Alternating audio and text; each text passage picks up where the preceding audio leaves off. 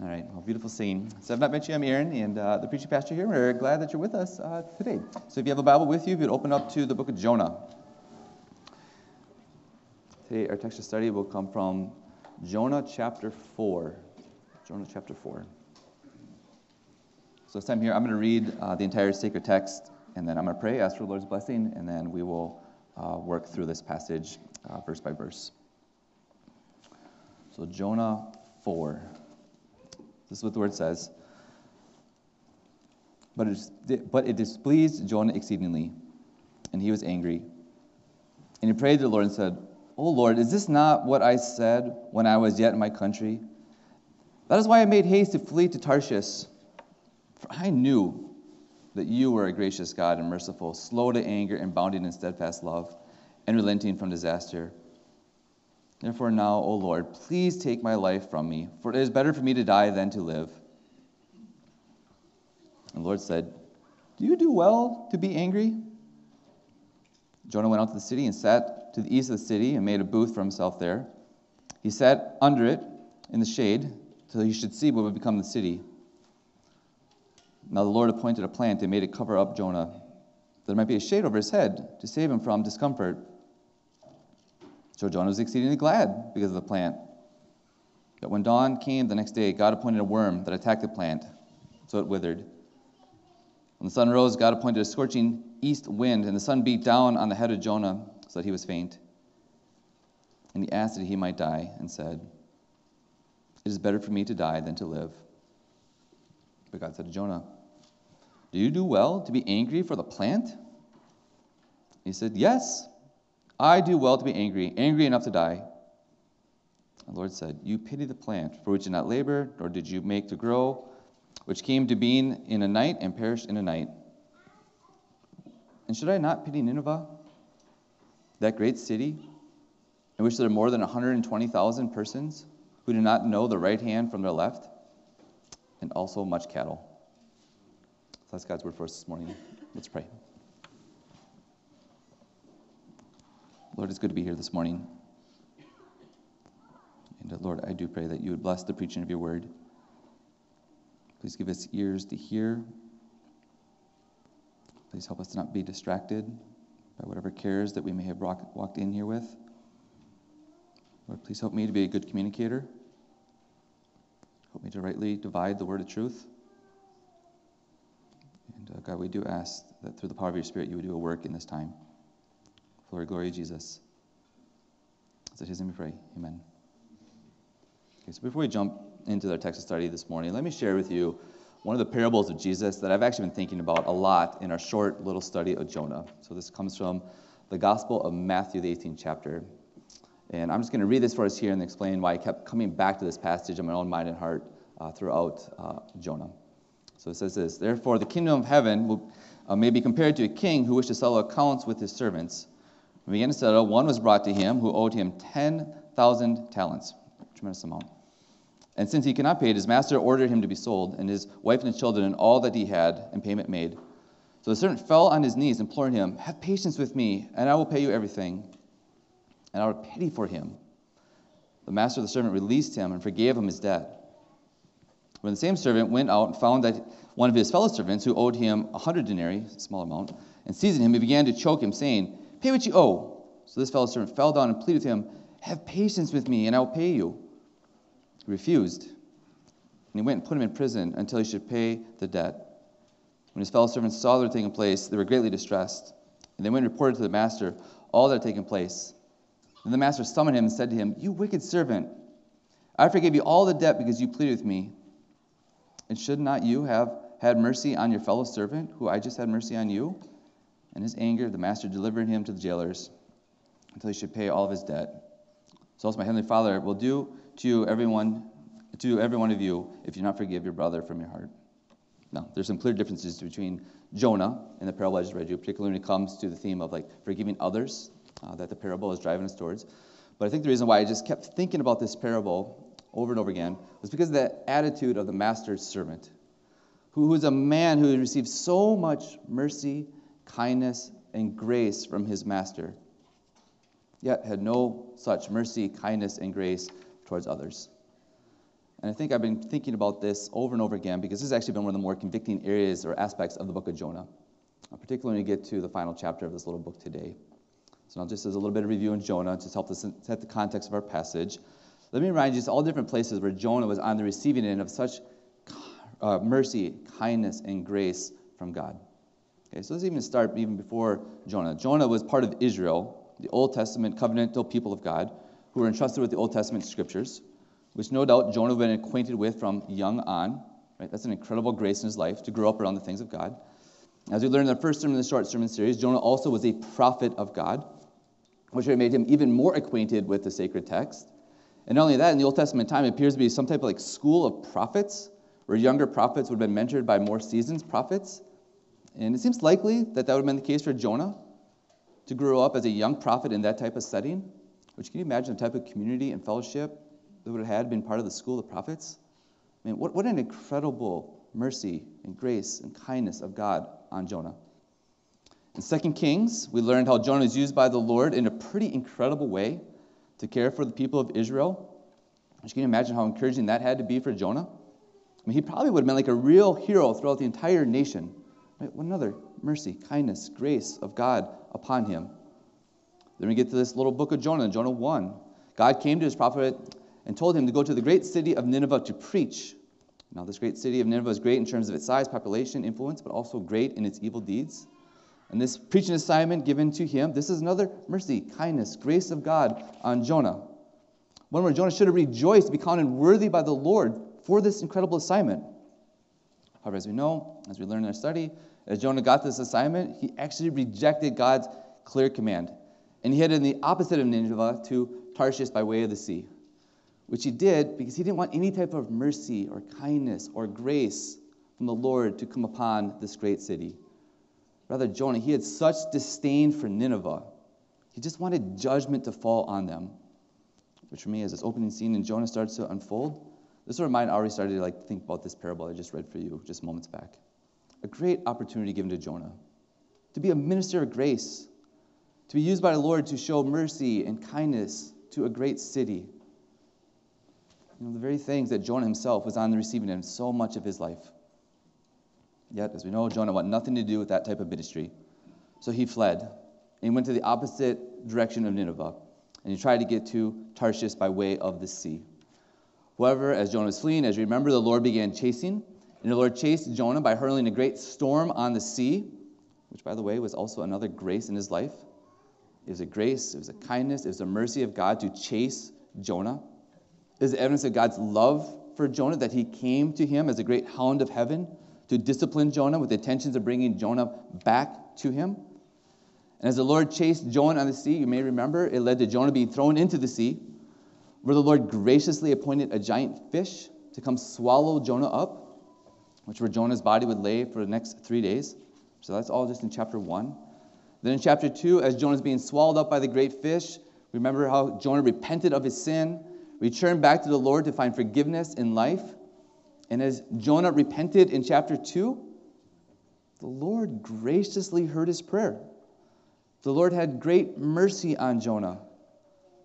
So after being in the belly of fish for 3 days, the Lord appointed the great fish to spit Jonah back out onto dry land. And as Jonah's put on dry land in chapter 3, which was our text last week, there's almost like a redo in the book for Jonah. Another act of mercy and grace and kindness to him. And as the Lord gave Jonah a second chance, this time Jonah actually followed through. So after the Lord came to Jonah, gave him the same command that he did in chapter 1, this time, rather than running from God's clear command, in our text last week, Jonah actually obeyed. And he went to Nineveh and he preached.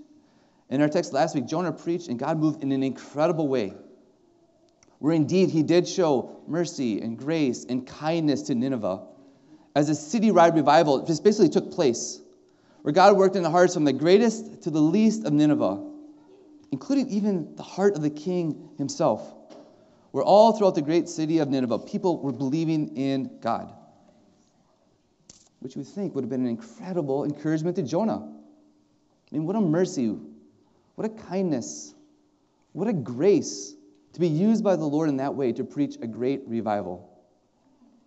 However, as we close our text today, we see that as the Lord is doing this great work, this great act of compassion on Nineveh, we actually see this becomes a source of frustration for Jonah. Jonah had that much disdain in his heart towards the Ninevites. Sure, Jonah was happy to receive mercy, grace, and kindness. But like the servant in the parable I read for you, Jonah didn't want that same type of mercy, kindness, and grace extended to others, which is such a warning for us. To go back to what has been said throughout our short sermon series, this is a warning that we must hear, especially as our own society continues to find new ways to thumb its nose at the Lord and His Word, which will tempt us to hold our society like Jonah with contempt and disdain, where we actually don't want the Lord to show mercy, kindness, and grace to those around us, even though we ourselves have received so much of it. So, with that as an introduction, look back with me starting at verse 1. As I mentioned, I'm just going to walk through verse by verse.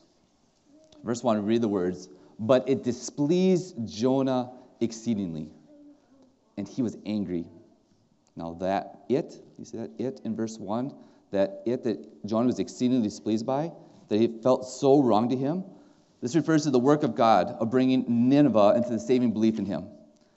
It really bothered Jonah that the Lord would do that. He was exceedingly displeased. He was angry. He was frustrated that God would show such mercy and kindness and grace to this great city. In verse 1, in Jonah's heart, there is murmuring, complaining, bickering towards the Lord. And not just in like low levels of frustration, maybe a small burn. Rather than verse 1, this presents Jonah as being like hot with anger towards the Lord. There's like an inferno raging in his heart. He's like overflowing with passion and how wrong this all felt to him. Verse 2. So in his anger, we see that Jonah prayed to the Lord.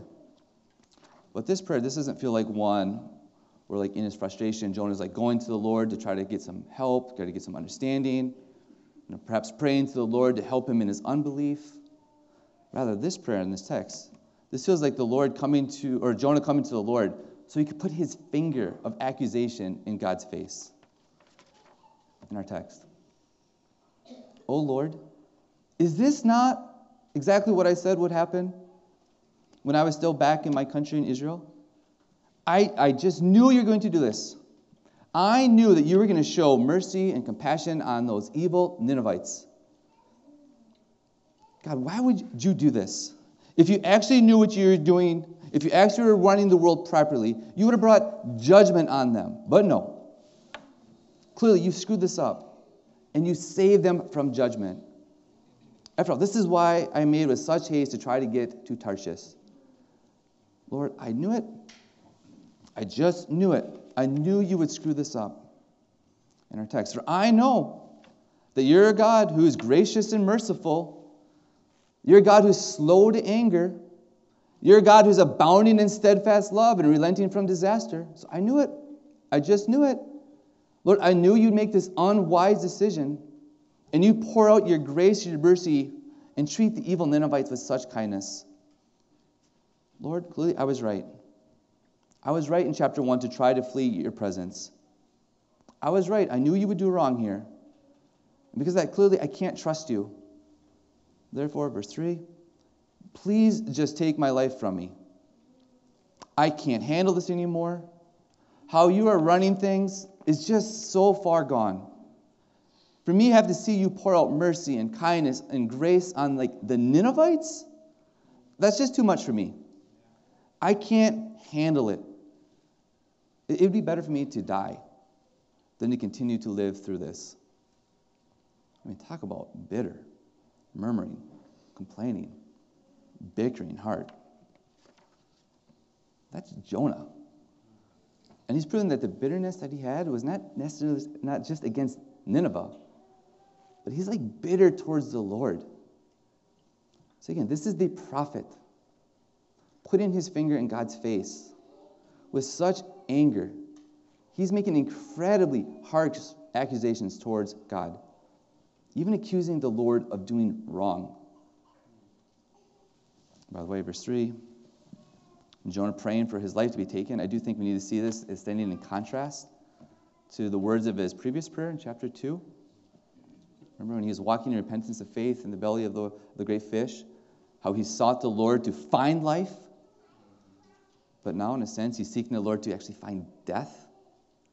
Almost kind of brings things back full circle to chapter 1 for Jonah, as he's trying to flee the presence of the Lord. So once again, now here, Jonah in this passage is wanting to flee from the presence of the Lord, and he'd rather just go to the grave. Verse 4. With the prophet's finger in God's face, we see the Lord now respond back to him graciously. As the Lord says to Jonah, "Do you do well to be angry? Is this really how you want to act right now, Jonah? Do you really think you're doing well in this prayer?" I mean, think about it. God clearly could have just wiped Jonah off the face of the earth here. That would have been no problem for the Lord to do. And he would have been just in doing so. In our text, the Lord didn't do that. Instead, he chose to give the prophet a soft question that really should have been used by Jonah to turn away from his anger. "Jonah, do you do well to be angry? Jonah, is this really what you want? Do you really understand what you're saying? Jonah, can't you see the disdain in your heart has you so twisted around?" And this question from the Lord back to his prophet, this is the Lord being very gracious to him. However, verse 5, even though the Lord once again is gracious to Jonah, even though God's soft answer should have softened Jonah's hard heart, we see that Jonah finished his prayer. We see that it did nothing to him. We see he headed out of the city of Nineveh to go east of the city, where he could set up a tent or like a booth for himself, where he would just like sit in misery to further see what might happen to the city, which I am sure for Jonah, he was hoping that the tongue lashing that he just gave to the Lord in the prayer, that tongue lashing would maybe like wake God up from being so kind and so gracious and so merciful. And perhaps maybe then God would finally rain fire from heaven on Nineveh. For sitting outside the city, I'm sure Jonah wanted a front row seat, that perhaps judgment would finally come. Keep going. As Jonah sat in misery, as he sat pouting, we see that the Lord is back at work. In our text, we see that he graciously appointed a plant to grow, to come over Jonah, to provide him some shade, to save Jonah from some discomfort that he was having as he sat in the tent. And this word appointed is actually one we see come up in Jonah 1, where the Lord appointed a great fish to swallow up Jonah. So now the Lord is appointing a plant to provide shade for Jonah. And as Jonah felt some of the cool of the shade, we see that some of his bitterness actually did subside for a little bit. And our text tells us that he became exceedingly glad because of the plant, with the word exceedingly also coming up in verse 1 of our text today. I think this here is just to help us see just how fickle Jonah is in this book. I mean, he's all over the board in this little book. He's so up, he's so down. Verse 6, in the roller coaster ride that is Jonah, as I mentioned, he's exceedingly happy because of shade. But we see that happiness did not last very long. It was a very shallow happiness. We read in verse 7 that as dawn came the next day, the sovereign Lord once again made an appointment. And this time he appointed a worm to attack the plant that was giving Jonah shade. And as the worm attacked the plant, the worm was able to gain victory over it, because we see that the plant withered, taking with it the shade of comfort, or the comfort of shade, which you see in verse 8 would have been something nice for Jonah to have in this scene, as we see that as the sun rose the next day, God continued to make appointments, as he appointed a scorching east wind to rise up and blew heat of the sun right at Jonah. Whereas the heat of the sun started to beat down on Jonah on his head, we see that he was becoming faint. And by the way, I think this is once again, see like the hound of heaven chasing, disciplining Jonah, who once again was trying to leave the Lord's presence. So in the text, as Jonah was being beat down by the scorching heat, we see in a text that once again, he prayed that he might die, saying once again, "It is better for me to die than to live." However, as the hound of heaven was chasing Jonah, we see in verse 9, he wasn't chasing Jonah to be cruel towards him, but once again, he's chasing Jonah to reach Jonah, to teach Jonah. Where in the text, we see the Lord give Jonah a teaching lesson. The Lord says to Jonah, Jonah, do you do well to be angry for the plant? Which is similar language again to the question God already asked Jonah in verse 4 of our passage. And I think this is more of God being gracious towards Jonah. He's being so patient with his pouting prophet. Jonah, is this really what you want for today? Being sad, angry, frustrated over the death of this plant? To which Jonah responds back, which I'm sure he does with a really snippy tone. Yes. Yes, I do. I do well to be angry. In fact, I do so well to be angry that the dying of this plant has made me angry enough to die. This plant dying is just further indication, God, that you have no clue what you're doing. You even screwed this up. For Jonah here, this is like a first-class pity party that he's throwing himself. This is Jonah acting like a toddler who did not get his or her way. He's throwing a massive temper tantrum. But as Jonah was throwing his big, dramatic, massive temper tantrum, his big pity party, once again we see the Lord didn't lose his cool. The Lord is still patient, very patient with his pouting prophet. More mercy, more kindness, more grace. Which we see in the text he does by extending his teaching lesson. Clearly Jonah is not listening, not learning here. So in verses 10 and 11, we see the Lord continue to come to him. Jonah, do you see what you're doing here? Do you see the irony? Do you see the hypocrisy? What's taking place in you right now? You are pitying the plant. You know, the very plant that you did nothing to labor for, the very plant you did nothing to make grow. You know, the plant that I appointed over you, that came into being that night, the very one that I appointed to perish in a night. That's what you're throwing this dramatic pity party over.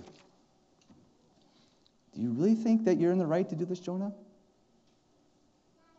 Do you really suggest like I'm the one who's in the wrong for showing such pity, mercy, kindness, grace, compassion to Nineveh? You know, the great city of Nineveh, which our text tells us, had over 120,000 people who live in it. That great city that was so far off course, our text tells us they didn't even know what their right hand from their left hand was doing. The Lord to Jonah, let's just take a step back and think about what's happening right now. Is this really what you want?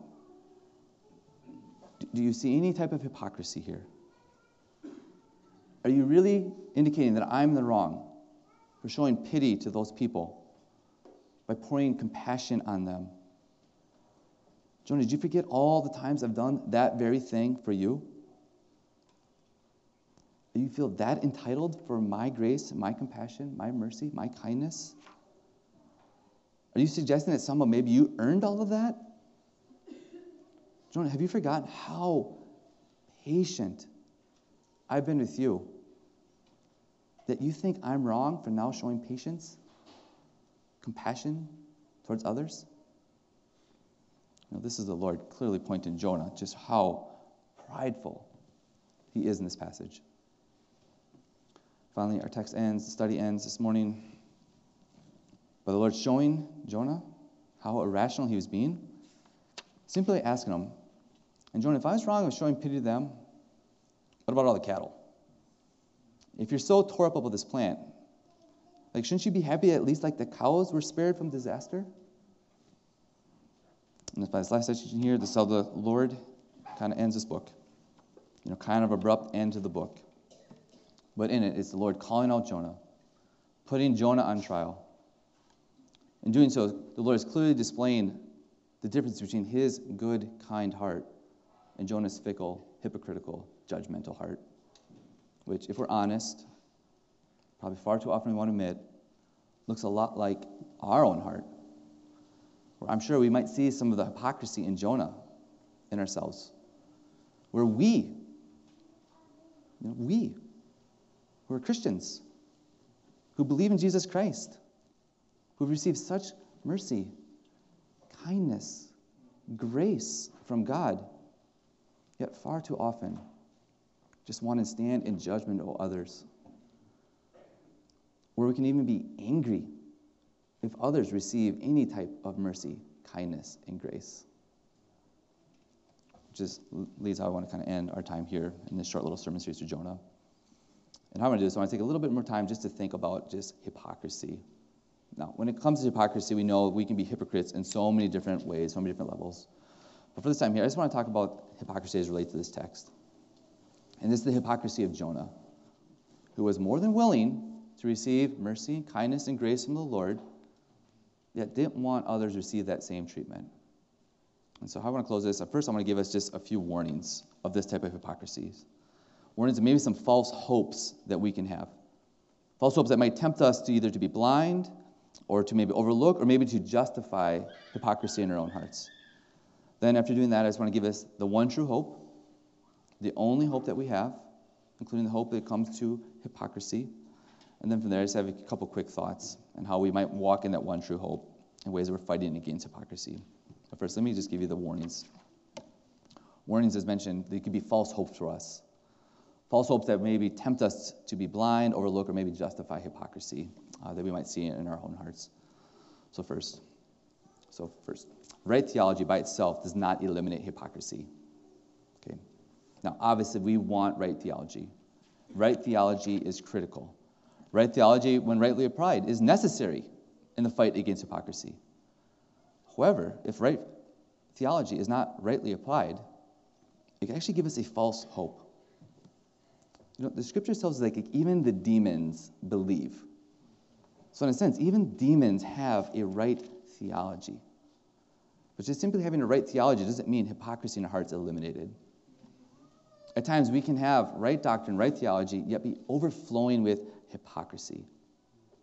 And there's plenty of examples I won't give you here from the scriptures, plenty of examples all throughout church history where people could communicate the right things, yet be overflowing with hypocrisy. And that actually is one of the warnings, I think, of Jonah. Jonah, he knew the right things about God. He had right theology. Jonah would have passed with flying colors any type of theological exam given to him. And let's just kind of back up through the book. So in chapter 1, as Jonah fled from the presence of the Lord, he fled because he knew that the Lord was the one who is mighty to save, which obviously didn't want to happen. But his theology was right there. He knew that God saves. Chapter 1, verse 9, as a storm raged, as the sailors in the ship started to ask Jonah who he was, where he is from, as he responded back to these questions, remember how Jonah shared his testimony? And as he shared his testimony, he had right theology. He was actually rightly declaring God for who he truly is. That he is Yahweh, the Lord of heaven and earth, the one who made the seas and the dry land. He was right.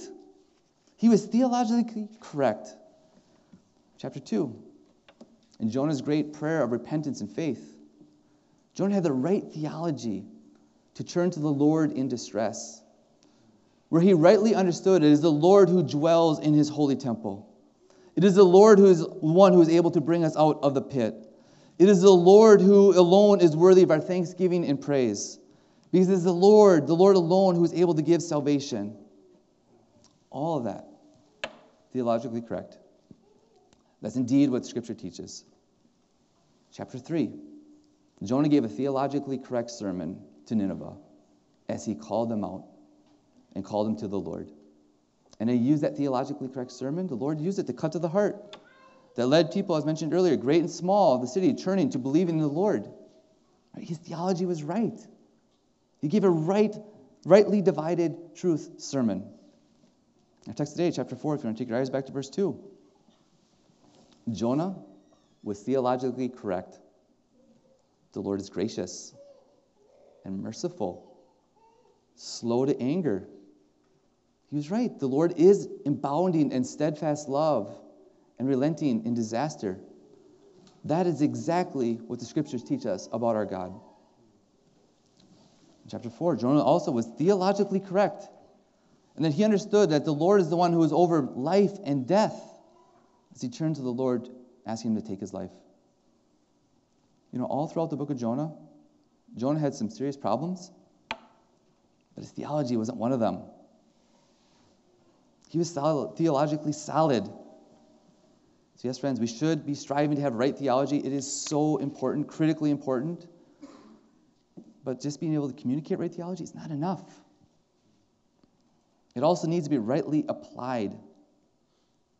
Because if not, what can quickly happen is that theology becomes a source of pride, source of arrogance, hypocrisy.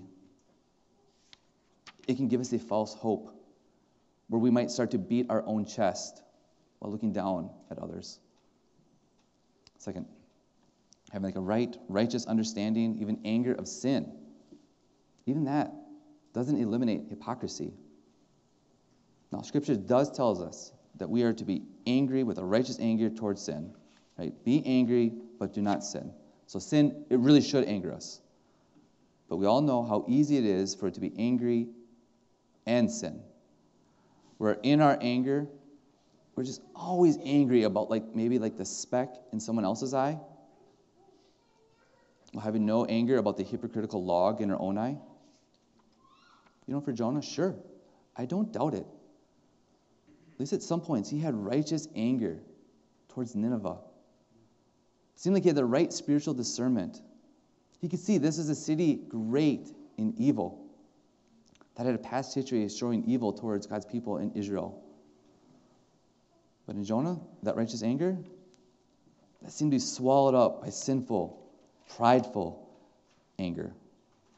Where in his anger, not only did Jonah not want others to receive mercy, kindness, and grace from God, but his anger was actually exceeding anger at the Lord himself because of mercy, grace, kindness. Friends, we can't, if all we ever can see and talk about is the sin of others, we're always just angry and bitter towards others around us, only able to discern their sin, that's miserable. And not only that, it might be an indication that we have to really examine our own hearts. It could be a real indication that we actually were angry at the Lord. So we don't trust how he's at work in the world around us.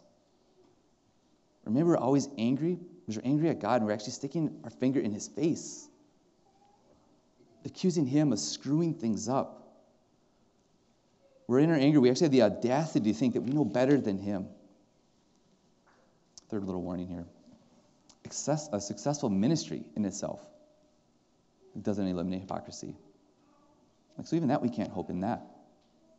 So over the years, that's actually one of the sober realities that continue to be seen in popular levels. We're seeming over and over again, there's stories of people who seem to have important, influential ministries, where they have this real following, where people seem to be greatly benefited from their teaching, only for in time, different levels of hypocrisy keep coming out that have either stained or disqualified their ministry. And we know that's not just in popular levels, but even local levels as well, where people who seem to be so solid on things of Christ, who are doing such great ministries, it seems like, only for information to come out later that point to almost a double life, where they didn't come close to practicing what they preached. In fact, even this week, I was with a good number of pastors for lunch, and I was just kind of talking, and I actually learned there that a few other pastors kind of in this general area who just disqualified themselves because of hypocrisy. So friends, having in quotes, successful ministry, it doesn't eliminate us from falling prey to hypocrisy. In fact, at times, it seems almost like the more success we have, whatever we might be doing, it can just lead to deeper levels of pride and hypocrisy, where the ministry actually becomes about us, not about the Lord. I'm thinking about this for Jonah. He was a part of at least two known incredible works of God. Mentioned earlier, 2 Kings. Jonah's ministry led to Israel turning back to the Lord in ways that they received some really sweet blessings from the Lord. Jonah 3. Jonah was used by the Lord to minister an incredible revival. One that has no rival.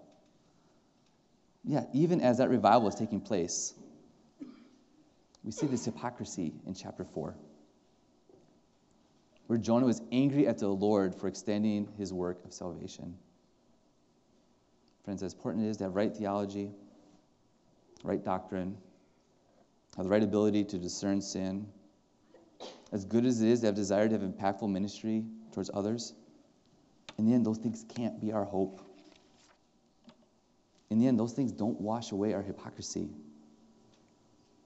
There's only one hope. There's only one who can do that. This is actually a second thing I want to say here before we close, which is our hope.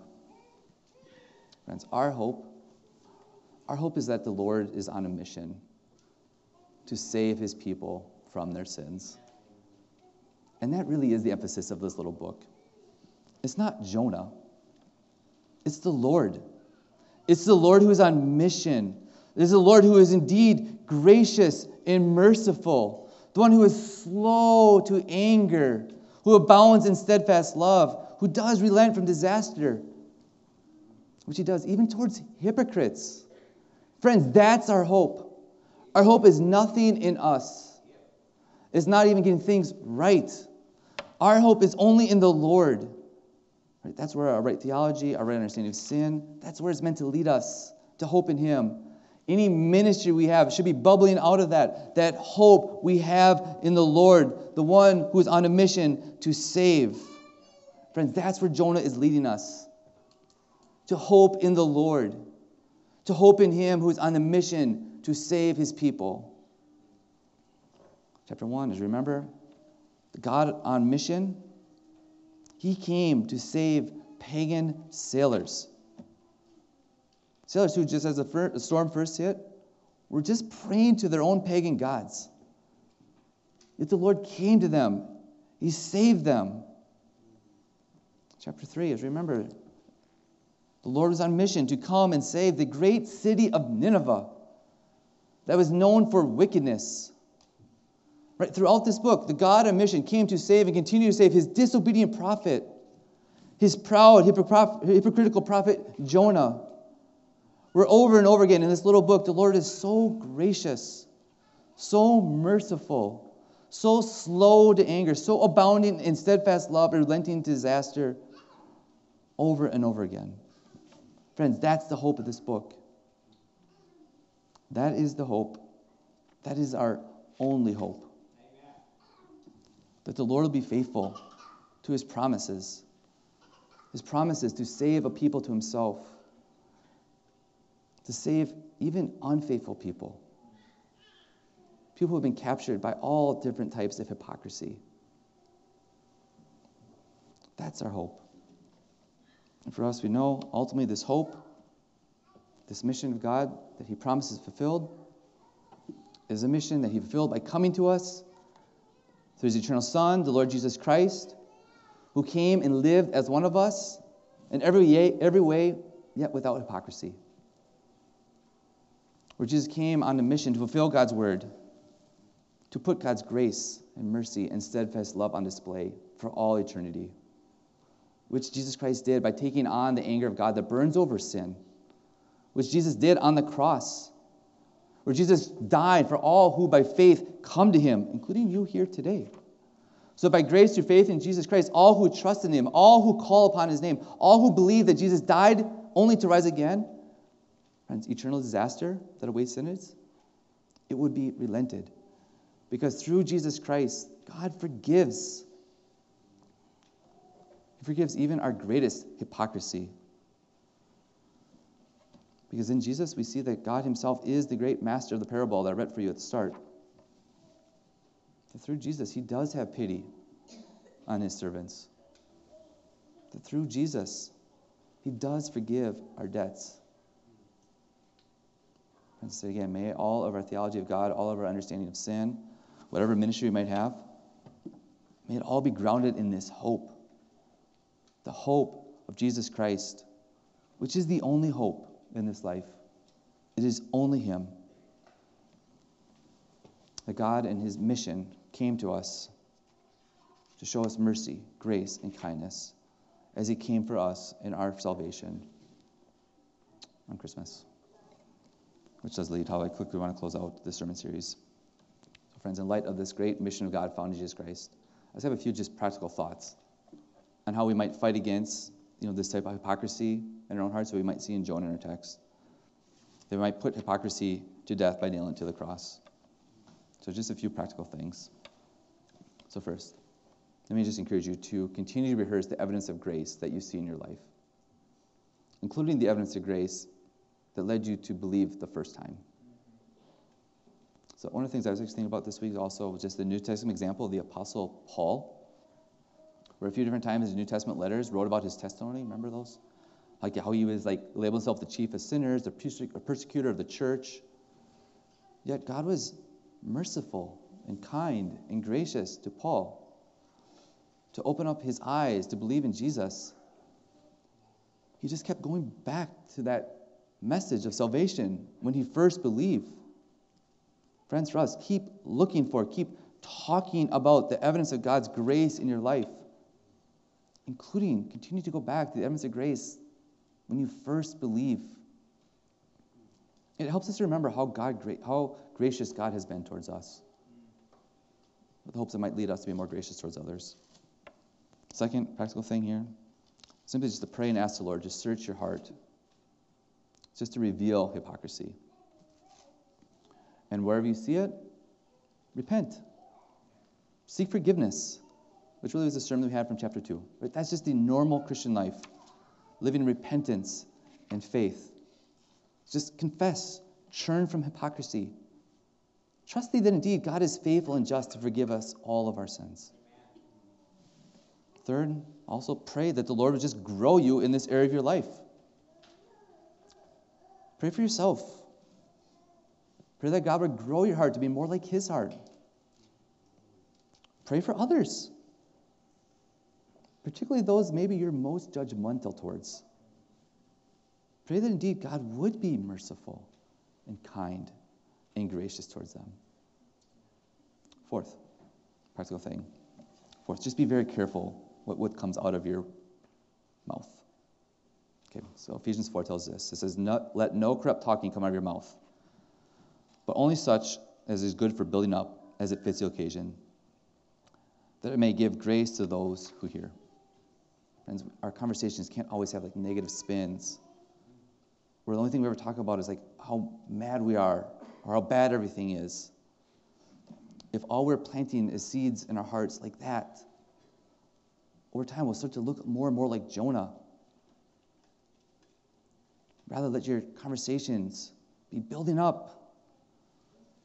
Use gracious words. One more. Just set your heart to live on mission. That's the story of Jonah. God is a God on mission. We, his people, that way are meant to be a people who live on mission. So let me encourage you to live on mission in ways you're actually getting to know the people around you. So spend intentional time getting to know your neighbors, your coworkers, your classmates. Actually take time to get to know them well enough to hear their story, their struggle, their insecurities, their pain. Who knows how that might soften your heart? Do that first because that's God's good command for us. Right? He tells us we are to be on mission, to seek and share the gospel with the world around us.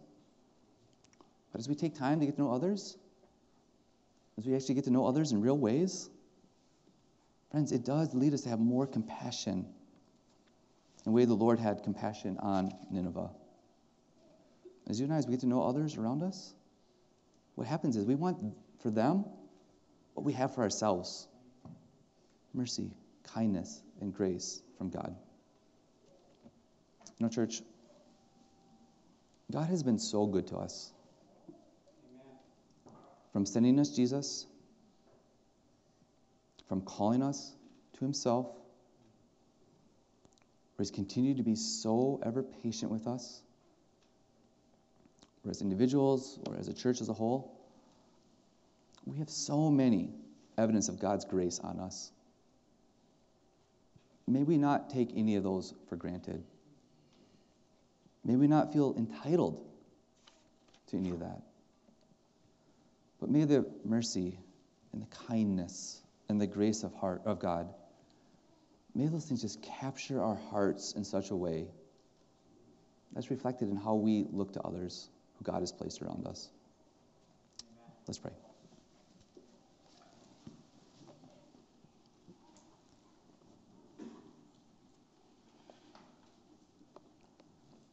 Lord, thank you for your grace. And Lord, please forgive us when we take your grace for granted, or if we become angry or bitter towards others who might receive grace. And Lord, I do pray for our little church family here. Lord, please bless our church family for your glory. Please let this place be a place that's overflowing with mercy and kindness and grace. I pray this all in Jesus' name. Amen.